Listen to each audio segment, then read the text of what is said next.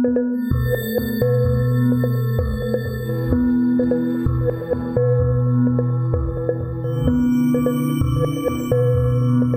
back to the History of South Africa podcast with me, your host, Des Latham. This is episode 139, and the Grand Army of Natal has marched over the Thukela River to attack the umizi of Ndondakusuka. And if you've been following, you know that a large Zulu army has camped to the north of Ndondakusuka, led by Mpande Senzangakhona. We're getting straight down to business. It's the 17th of April, 1838, and after crossing the mighty Thukela, the Grand Army surrounded Ndondakusuka. The first engagement was short and sharp. Virtually all the inhabitants, mainly women and children, were killed, and the village burned to the ground. The Grand Army commanders, Biggar and John Cane, failed to take much notice of the scant number of warriors that seemed to be defending this valuable umizi. As I mentioned last episode, it was home to one of Dingana's most feared warriors, Zulu kaNogandaya, whose experience as a commander stretched back to before Shaka. He was actually on top of a nearby hill, watching his home burn to the ground and his people being slaughtered. He was joined there by Mpande and the other commanders, doing what they always did, viewing the battle from a high point so that they could direct their men. The Grand Army of Natal had fallen into Mpande's trap. 7,000 Zulu warriors were ready to go, and on Mpande's orders, the amabutho began advancing south in two columns, then deployed in the classic two horns and a chest formation. Down at Ndondakusuka, the Grand Army was milling about, pillaging what they could find, particularly the cattle. They still had no idea what was coming towards them through the Zululand bush. The isifuba, or central section, was aiming straight at the Grand Army as the invisible two horns, or izimpondo, approached on either side. There were 18 Englishmen, alongside them 30 Khoesan hunters, joined by 400 Africans, all armed with muskets, standing around Ndondakusuka. In addition, there were 2,400 African warriors fighting armed with spears and shields alongside the white traders against the Zulu. All of them had a bone to pick with the AmaZulu, and the feeling was mutual. The Zulu amabutho was moving quickly through the broken ground, out of sight of anyone in Ndondakusuka, which had been built a short distance from the Thukela River. The Grand Army was now facing a real predicament because their escape route was growing narrower by the second. The sudden appearance of the huge number of warriors running towards them shocked the English traders, and these warriors were shocked in turn to see that the much-vaunted traders were on foot. Ndlela was to say later, they were easy to defeat. They didn't even have horses. John Cane and Biggar swiftly moved most of their musketeers into a single group, with their backs to the nearby Ndulinde hill, ready to confront this menace. The African warriors were lined up behind the musketeers. They'd counterattack after the first fusillade. We're actually not sure exactly what the plans were, because there weren't many that lived to tell the tale, but from descriptions afterwards, we believe this was the tactic.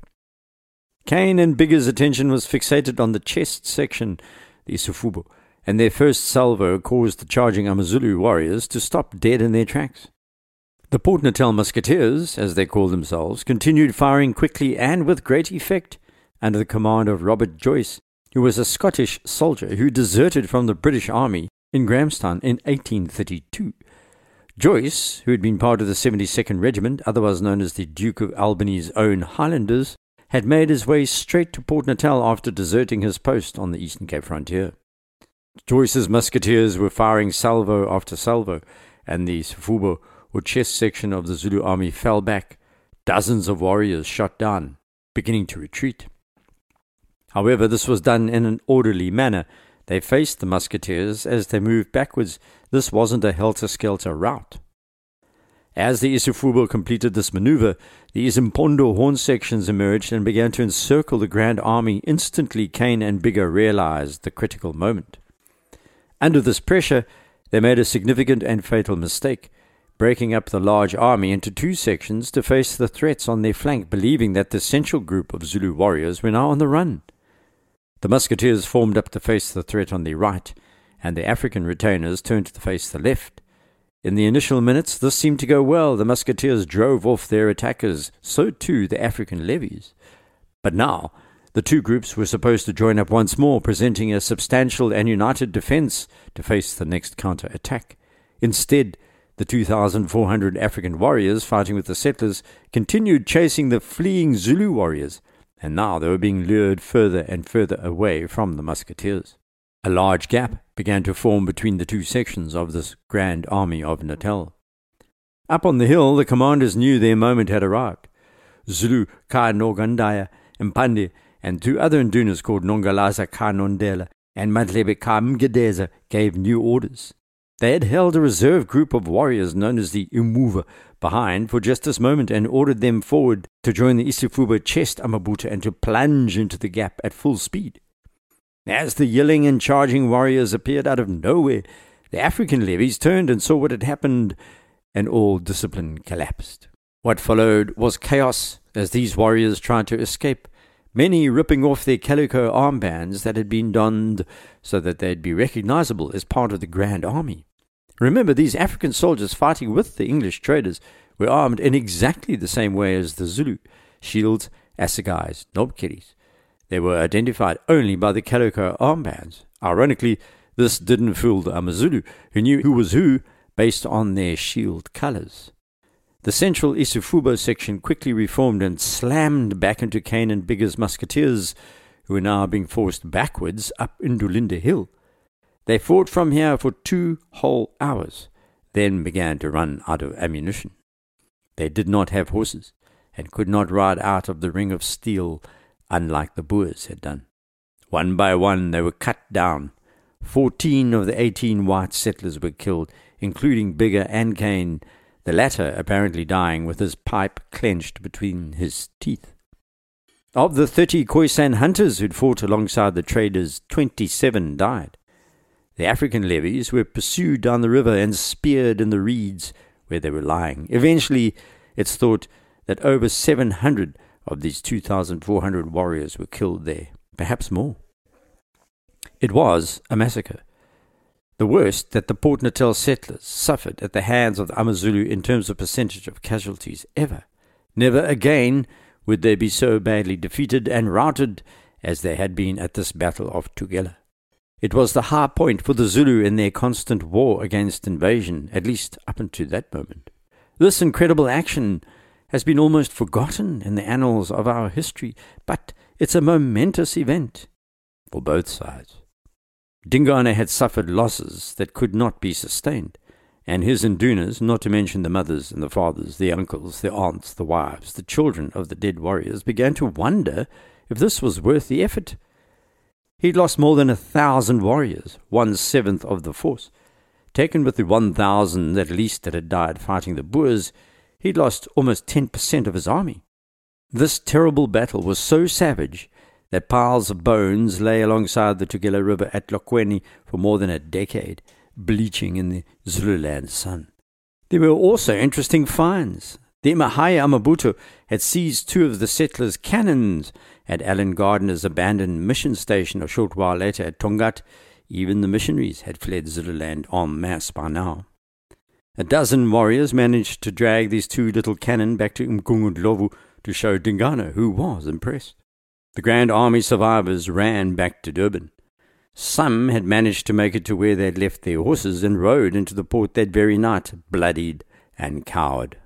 The residents panicked when they saw this bedraggled Grand Army stagger into town, because they knew, as sure as the sun would rise from the east, that close behind these defeated men was Mpande. But by pure chance, a ship called the Comet had anchored in the bay on the 29th of March. It had sailed from Delagoa Bay after its captain, William Haddon, had fallen sick, and he needed to recuperate. So he went to Port Natal, aka Durban. Most of the residents and missionaries and their families now boarded the vessel, while some citizens preferred to remain on shore. More Grand Army stragglers arrived over the next 2 days, all reporting that the Zulu army was close behind. Before the Zulu army arrived, however, it was a Boer delegation under Jacobus Ace, which rode into town on the 23rd of April. Talk about good or bad timing. Karel Landman was now the United Lagers commander, and he'd sent Ace to find out if the traders would agree to Boers settling near the port. For the Boers, this was fortuitous.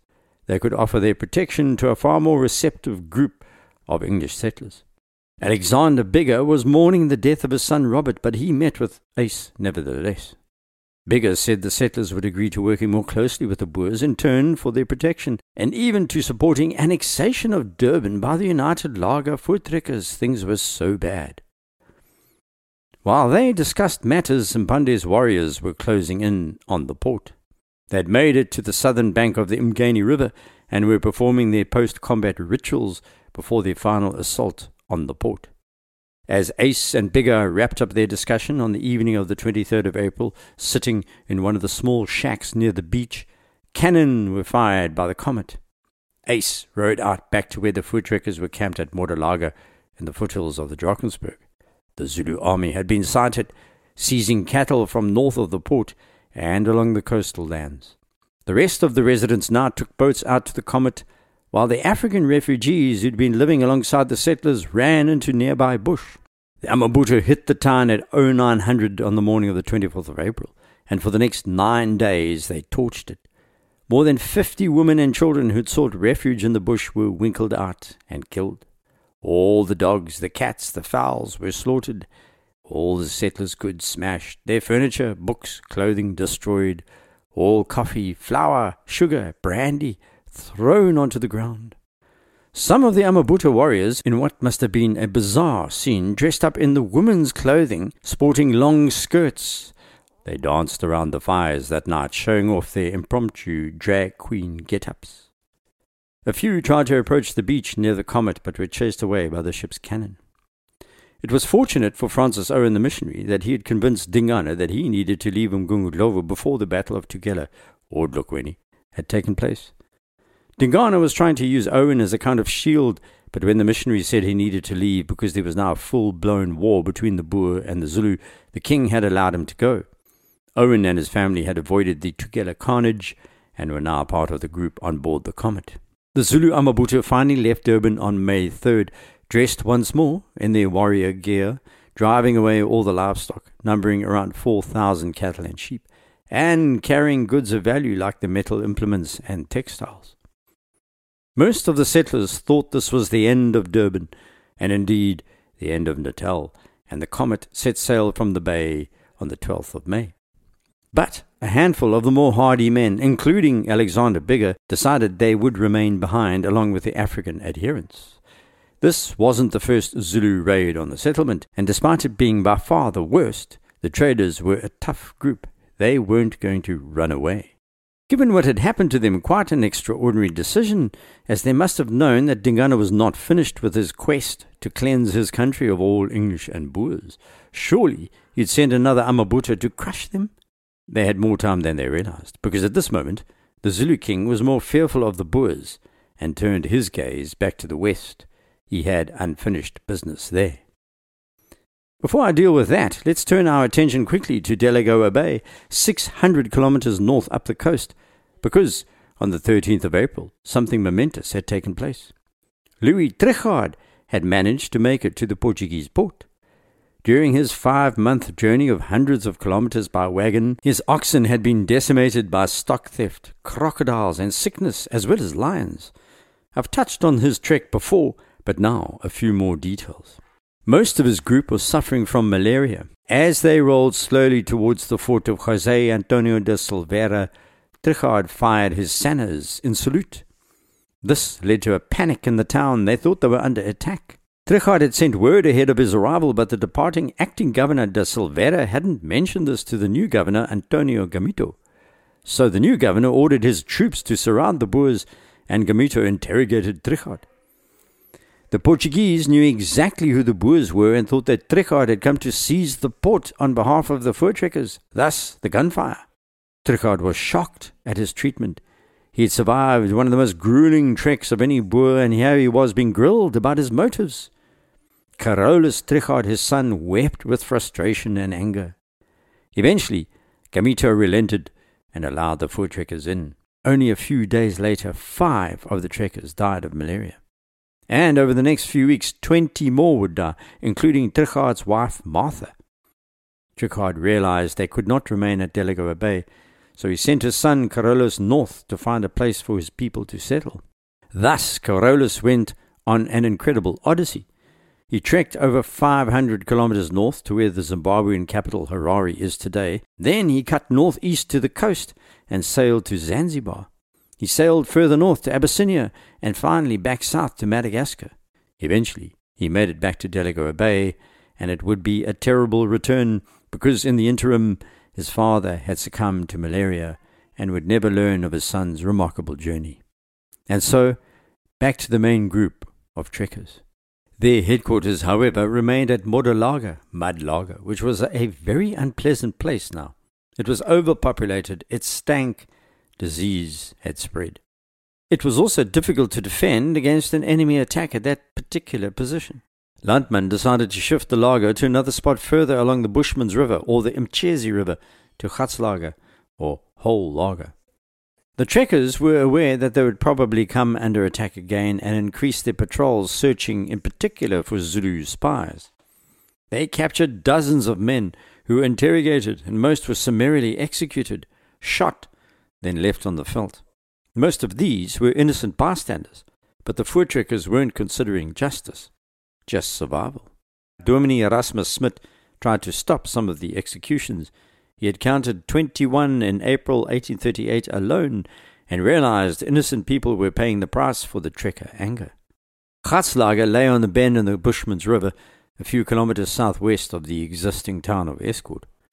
Trenches were dug, the wagons were drawn together, and obstacles placed in the way to funnel any attackers into specific death zones around the spot.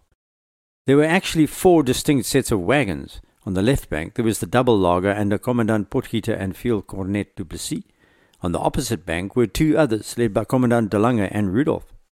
By the 29th of May, the move was complete, and the trekker confidence began to grow after a really difficult few weeks. Dingana was biding his time. He wasn't finished with the trekkers, but he was waiting for the moment to strike again. And Landman needed supplies, so he gambled and led 150 men and 26 wagons on a trip from this new lager to Durban, where he handed over a formal letter on the 16th of May announcing that the Boers had officially annexed the port as well as the surrounding areas in the name of the United Lagers. He appointed Alexander Biggar as the Landdrost of Durban, then purchased supplies and hurried back to the foothills of the Drakensberg in case Gatslager came under attack. Other voortrekkers were in more of a rush.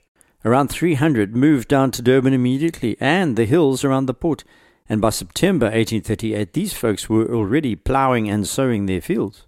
Meanwhile, the voortrekkers had had a general meeting on June 12th, where they had established a parliament, a Volksraad, and voted Jacobus Boshoff as president. There were 24 members in this Volksraad, which had legislative, judicial, and executive powers which were not fettered by the British Empire's laws. They could decide what they wanted to do and how they wanted to do it. So the voortrekkers abandoned the name Nuwe Holland and called their new territory Republiek Natalia, and there were over 3,600 Boer citizens of this new entity, excluding the servants and the black men and women who were now also living alongside the trekkers. They ached to resume their agricultural lifestyle. They were tired of trekking around the country. 18 months of constant wandering and being buffeted about had tired out the folk. They were not used to being cooped up together. They preferred their own privacy. They liked to live as they had lived on the frontiers of the Cape. Each loved to live in his or her own house, set in the midst of a wide space of land, where it was agreeable to catch sight of a neighbour's smoke from their chimney, but only far away, preferably over a distant hill. And it was felt that soon something decisive needed to be done to teach Dingana a lesson. Another commando was planned for June, but their reinforcements failed to arrive once again, despite promises from trekkers along the Modder and Riet rivers in what was now being called Oranje. The voortrekkers had fewer than 400 horses that were in any condition for riding.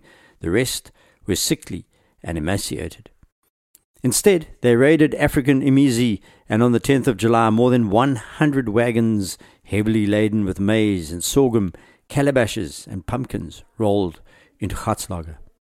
Things were still not good.